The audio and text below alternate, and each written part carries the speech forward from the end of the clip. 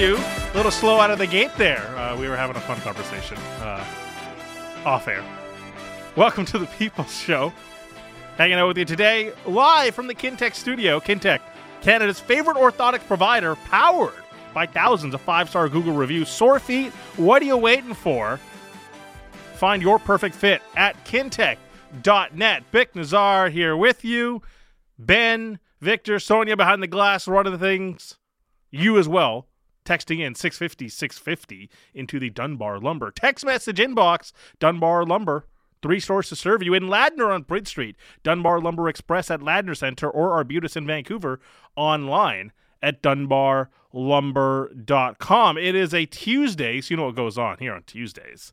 Yannick Hansen will join us in the second half of the show, and Mark Schofield will join us here in moments as we react to what happened in Wild Card Weekend, or Super Wild Card Weekend, that they try to call it. And also preview the divisional round as well. Some juicy matchups in the divisional round. A couple of first overall picks going at it in Baker Mayfield and Jared Goff. Of course, we got Josh Allen versus Patrick Mahomes. We got the MVP versus the heir apparent in CJ Stroud, who lit it up over the weekend. So we'll get into all that with Mark Schofield. But even just looking at the wild card round in general, you know, I've heard me say this too. You know, your strength is what gets you to the playoffs, and your playoffs are defined by your weakness. Go look at what happened yesterday. Eagles trounced. No solutions defensively. The Buccaneers dropping 32 on them. Should have been more, to be honest, with all the drops by Tampa receivers. Can't imagine they'll carry that over to the next round, clean that up. That's like Mike Evans making drops. Good players. But it was an easy one for the Buccaneers because the Eagles couldn't overcome their biggest weakness. What do you do on offense for the Steelers? And to be honest, like, they did well enough, but, you know, Mason Rudolph has a pick. They have an offensive problem. They fumbled the ball away. Should have been 2 fumbles, but their weakness is what showed up. Rams defensively couldn't get a stop in the red zone. Lions did just enough. Rams are in a transition year, but they didn't have enough answers. Cowboys, coaching. Like you saw on minute 1 in that game. CeeDee Lamb perturbed. Mike McCarthy trying to solve the situation. Didn't really have an answer for it, and winds up being 48 points for the Packers, and that's an issue. Browns, they're their own issues. You know, the offense had so many injuries. The Joe Flacco vibes just ran out. And for the Dolphins, the answer was always going to be, what does Tua do in the postseason? 7 points. Their biggest weakness. Yeah, you can talk about, hey, your fantastic numbers, good quarterback. But if the environment's not perfect, are you prepared to thrive? And for Tua, the same issues came up. Post-snap, are you processing fast enough? Are you prepared to win in bad temperatures? I get it. But it was the bad temperatures for the Chiefs too. Patrick Mahomes didn't have an issue. I know it's Patrick Mahomes, but that offense functioned in ice-cold temperatures. The Dolphins did not. Like, they had issues getting screen passes for productive gains. This is, again, for Tua, it's a bad spot to be in. Weaknesses defining the wild card weekend going into the divisional round. Let's get into it with our good friend Mark Schofield from SB Nation, QB analyst, writes about F1 and the NFL. We talk to him every Tuesday. Mark, how are you? I am doing well, Vic. Fantastic to be back with you. Fun little wild card weekend. I'm very excited. I'm very glad that Rams-Lions game kind of lived up to the hype and the expectations because, look, we've been friends for a long time. We can be honest. I'm not sure the other games kind of lived up to the billing, but at least that one delivered. Yeah. All right. So let's start where we always do. Wild card weekend or super wild card weekend. What was the throw of the weekend for you? Well, again, since we're friends, I got to tell you, I am not calling it. I refuse to call it super wild card weekend. I just can't get behind that for whatever reason. I don't know if it's just, you know, I've set my ways. I like calling it wild card weekend. To be fair, I shouldn't have done it, so I appreciate the accountability. No worries. Look, everybody else is doing it. I get it, but I just can't go there. I just like calling it, wild card weekend. That's what it's always been for me. But my throw of the week, it comes from Jordan Love, who has been absolutely tremendous. I mean, looking at numbers over his last 9 games, something like 21 touchdowns, just the 1 interception. He's been phenomenal since basically mid-November when, they were struggling, and it looked like their playoff hopes were on life support, and then they sort of storm in, get in, and now they're on to the divisional round. He's been playing so well, and the throw that really stands out to me is the touchdown pass to Dontavian Wicks. This is a touchdown pass. It comes sort of late in the second quarter. They're up 14-0. This is to go up 21-0. And over the past couple of weeks, a lot of people have talked about it. Collinsworth has talked about it. Romo talked about it in Week 18. How he looks a lot like Brett Favre. How he looks a lot like Aaron Rodgers with the mechanics, the upper body mechanics, the lower body mechanics, back foot throws. Throws sometimes where his feet aren't set at all. Sometimes throws where neither foot's on the ground. And there's certainly an element to that on this play. But there's something else that I wanted to talk about with you that is also very reminiscent of Rodgers. And, we didn't get to see much of Rodgers this year, just the 4 plays. But if you think back to, the end of his time in Green Bay and throughout his Green Bay career, one of the things that he was so good at was using his cadence. And, yes, a lot of times it was to get a defender to jump offside so we get a free play and then take a shot downfield. But he also used it to get information. He would use that hard count. Defenders would either show blitz or show, they were in blitz posture. They'd hit that hard count and they'd start to drop it. He would get that signal that, no, they're not blitzing or they are blitzing. And before the snap on this play, Jordan Love does exactly that. He uses the hard count. The defenders who are all basically off ball, basically showing them, we're going to be playing coverage. The second level defenders, linebackers, and the like, they all crash downhill right at that moment. And he knows that, okay, they're going to bring pressure. He then changes the play. And indeed, they went 0 blitz on the snap. And what does he do? He makes one of those sort of back foot throws. Feet aren't settled, so he looked like Rodgers and Favre at the end of it. But what I really love about it was he acted like Rodgers before he even made the throw. So he used that cadence, that hard count to get that information, knew exactly what he wanted to do, and then on top of it made an absolutely perfect throw to go up 21-0. I'm putting you on the spot here, but there's another throw that I saw in that game by Jordan Love that I thought, all right, this is the one we're going to be talking about because I imagine all the QB nerds are going to be loving this one. I think it was to Musgrave, and he's rolling to his left off a play action, and it almost looked like Rodgers when he made that pass up the sideline years ago in Dallas, where it looks so – they make it look so easy, but that roll into the left, like quick flip of the hips and quick release is like 10 out of 10 stuff. Yeah, it absolutely is. And first of all, this was a great call by Coach LaFleur, because you get, 1st and 10 situation, late third quarter, you're in plus territory, and this is sort of a staple of these LaFleur, Shanahan, McVay offenses. Why leak? Why throwback? People call it different things, but it's basically you're flowing everything to one side, and then you're sneaking the tight end down the line of scrimmage and then up the opposite hash or numbers. But like you said, on this one, because sometimes with a right-handed quarterback, you'll see them flip it, right? So you carry out the fake, the quarterback's rolling to his right and then throwing back left. We've got a tight end who starts on the right, comes down the line of scrimmage like he's blocking, and then breaks up the left side of the field down the numbers or the hash. But this time, Love is rolling to his left, like you said, and he's going to flip everything around and hit Musgrave on this throw, working back away from the way that he's rolling, and he has to do it with a free runner in his face. And so this was, look, if I didn't go with the Wicks touchdown, this was it. Mm-hmm. I mean, you're absolutely right to point this throw out because the difficulty is very high. I like the other one because of the pre-snap stuff, and it shows that Love is more than just a great arm. He's figuring out the mental side of it. But from a pure execution standpoint of making a throw, this is an incredibly impressive play. So before we get to a super divisional round, let's actually just talk about some of the teams that got bounced out at the wild card weekend. Which teams that lost are facing the biggest questions at QB? That's an interesting question. I mean, I do wonder. I think starting the team that probably is facing the biggest question, that would be Pittsburgh.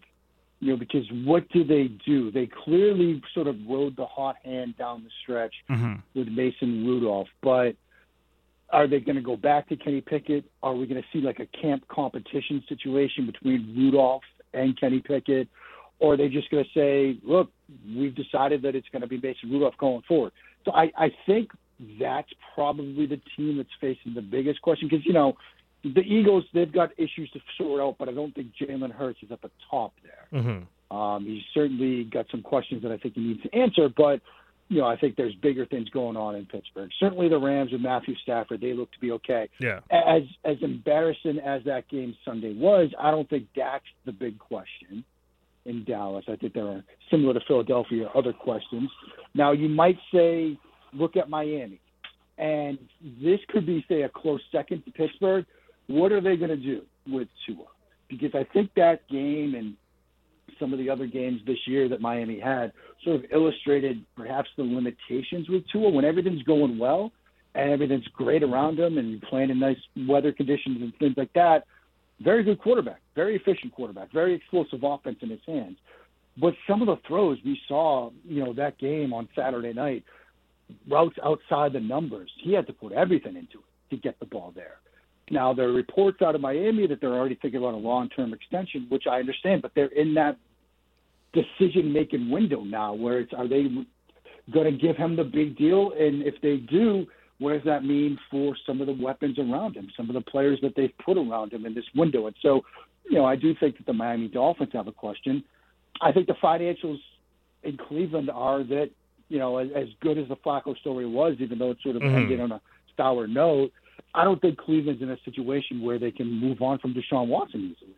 And so I think they're just going to have to find a way to make that work next year. And, as we were talking about before his season ended, like there were things that were starting to click together for him.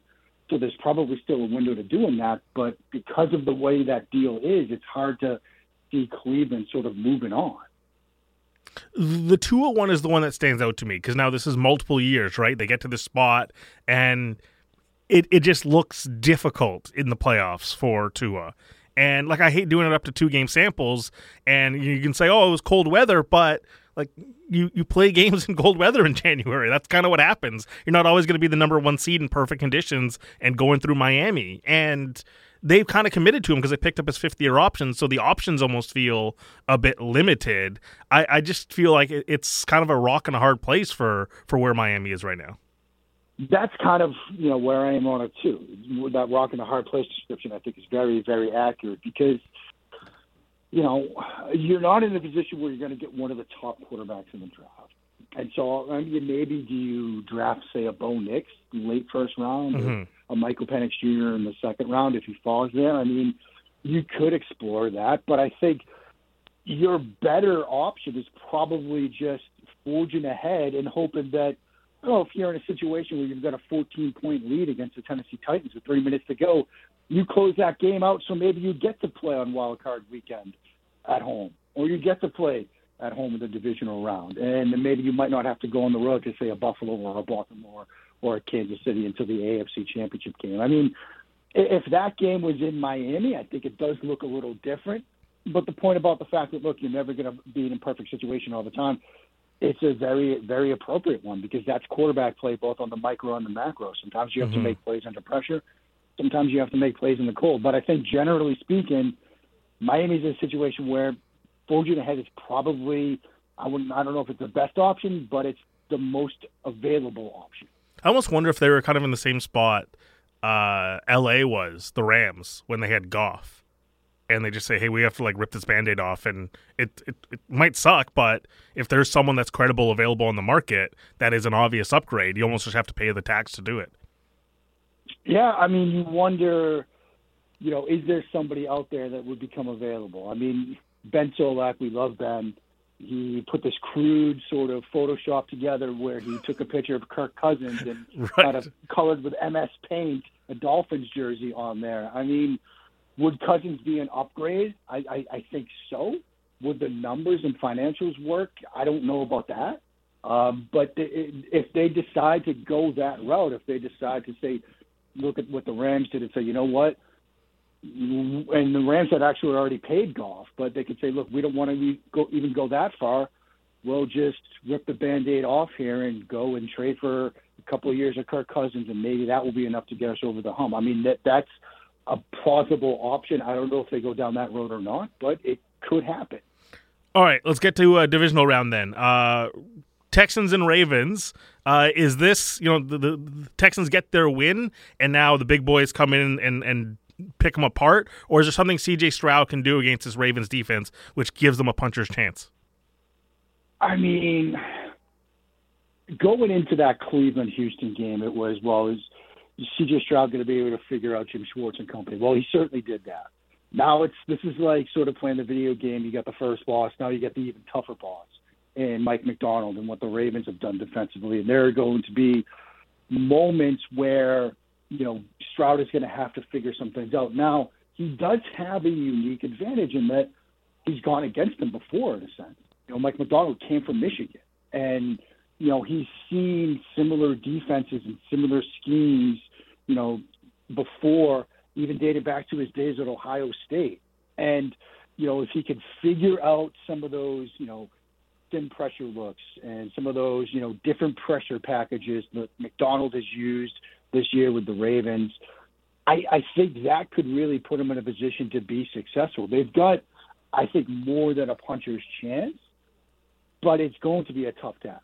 I mean, one thing to play at home against Joe Flacco and that defense, it's another to have to go on the road into Baltimore and, being down here in this area, like you got some snow earlier this week, we might get some snow later in this week.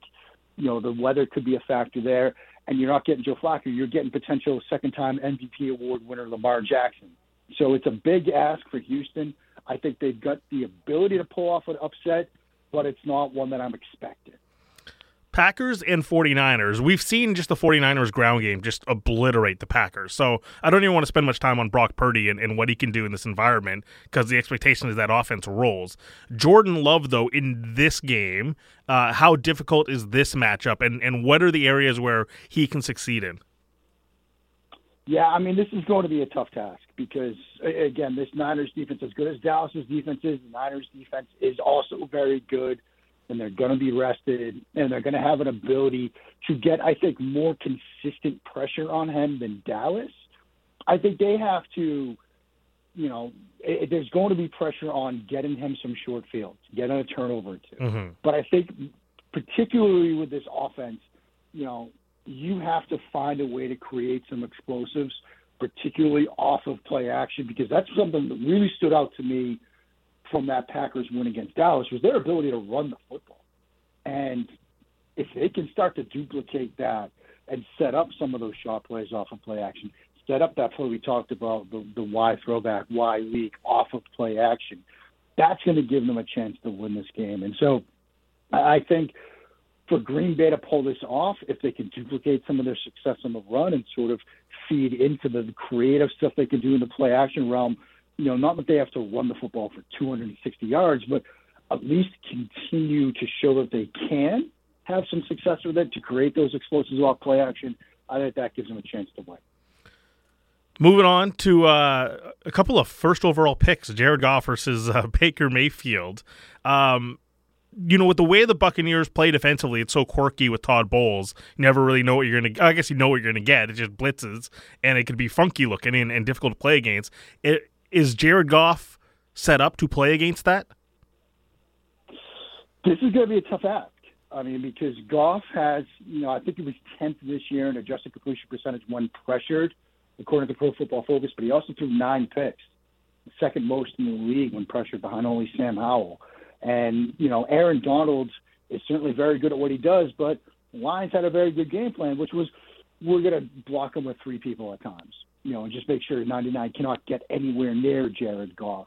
It's going to be different when it's a blitz-heavy scheme, when you've got people that are coming from all directions. They're going to be able, Tampa Bay, is to get pressure on Goff. And does he have the good completion percentage, like the adjusted completion percentage I pointed out, which was 10th in the NFL, or does he throw a couple of picks? And the thing about Tampa Bay is, we saw the points that they put up. They could have put up more. They had drops, and Baker was throwing some really good balls that weren't completed because they were dropped. And, they could have hung some more points on Philadelphia. You get Baker a bunch of short fields, or even just one or two short fields, because you generate a pick from Jared Goff due to the pressure packages you're bringing. That could be the big difference here. I mean, I'm still wondering if what we saw last night is going to tell us more about Tampa Bay ultimately, or more about Philadelphia. And I'm still leaning towards that game's going to really be more about Philadelphia and how they fell apart. But I'm warming up to the idea of Baker Mayfield and Tampa Bay going into Detroit and really making this a very good game, if not winning it outright. Yeah, because the Lions win that game against the Rams, but red zone defense can be difficult to predict week to week. Very noisy. Yep. Right, and I look at this and I think it's not as if the Rams didn't move the ball; it's just they didn't finish the drives. And in this scenario, are the Buccaneers going to finish drives versus the Lions? Yeah, I mean, I think they have the ability to finish drives. Now, the question becomes, okay, if some of those mistakes and missed opportunities that we saw last night linger into this week in the divisional round, then maybe they don't finish drives with 7 and they're forced to settle for field goals, which certainly came back to bite the Rams in that game. And I do think that, there's an argument to be made that maybe the Rams should have been a bit more aggressive, gone for it a couple of times instead of settling for 3. And maybe they decided, look, we're going to be aggressive. We'll go for it more times than often. So maybe that's a lesson that Todd Bowles and Dave Canales' company can learn going into that game, which is go for it, be a bit more aggressive. But I do think there are plays to be made against this Detroit defense. Certainly the Rams made some. They just didn't make enough. You've still got Michael Evans. You've got Godwin. He's got a great relationship with Otton, the tight end. They can go into Detroit and win this game. All right, let's get to the big one. Bills and Chiefs. We've seen this a couple of times. They've had their successes, the Chiefs have. And, the Bills have pushed them down to 13 seconds, but not the full 60. What can Josh Allen learn from previous games that maybe he wasn't applying through the season, but now in this moment can? I mean, I think that there is a sort of twist here. That this is the first time it's going to be in Buffalo. Mm-hmm. And, this is something we haven't seen before in that Patrick Mahomes in a road playoff game.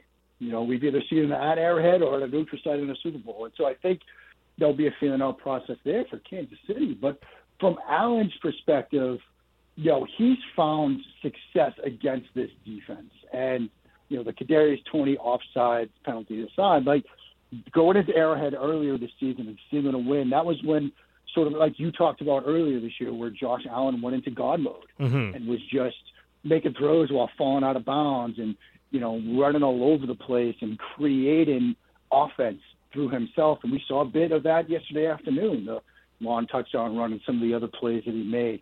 I mean, I think they've gotten to this point by, they've had games where they've run the ball well and they leaned into the run game a little bit against Pittsburgh, but they've gotten this by Josh Allen kind of playing on vibes at times. And I think that can still work.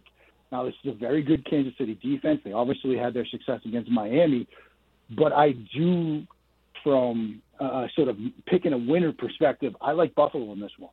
I really do. I think they're playing extremely well on both sides of the ball. I think Allen has figured out some of the things he can get away with. Now, Kansas City's defense is very good. They did some really mean things from a coverage standpoint to Tua and spinning their safeties and things like that. But Allen has seen a lot of it before, and I don't think there's anything they're going to be able to throw at him that he hasn't seen yet. And he's also got an absolute cannon of an arm that can make up for any sort of hesitation with respect to making a read or a throw or a decision. Mark, you're the best, man. We'll see what happens this weekend and reconvene next week. Looking forward to it. All right, it's going to be a great weekend of games, my friend. Enjoy them all. It's a good friend, Mark Schofield, who joins us every Tuesday during the football season, covering NFL, F1, and more over at SB Nation. Good glimpse into what's going on this weekend into divisional weekend. Some great matchups this weekend. So we'll get into it more throughout the course of the week. But on the other side, as he joins us every Tuesday here on The People Show, it's Jannik Hansen. We'll get into all things Vancouver Canucks after a 5-1-1 road trip. Yeah, 11 points for the Vancouver Canucks on the road trip that we would have earmarked as the most difficult one of the year. And they come through it well done with 11 points. They're back home Thursday is going to be a blast. See how the rink reacts to such a fantastic run on the road. And then, Saturday is going to be a blast against the Toronto Maple Leafs. So we'll get into it all with Yannick and what to do between now and the trade deadline. He is on the way here on The People Show.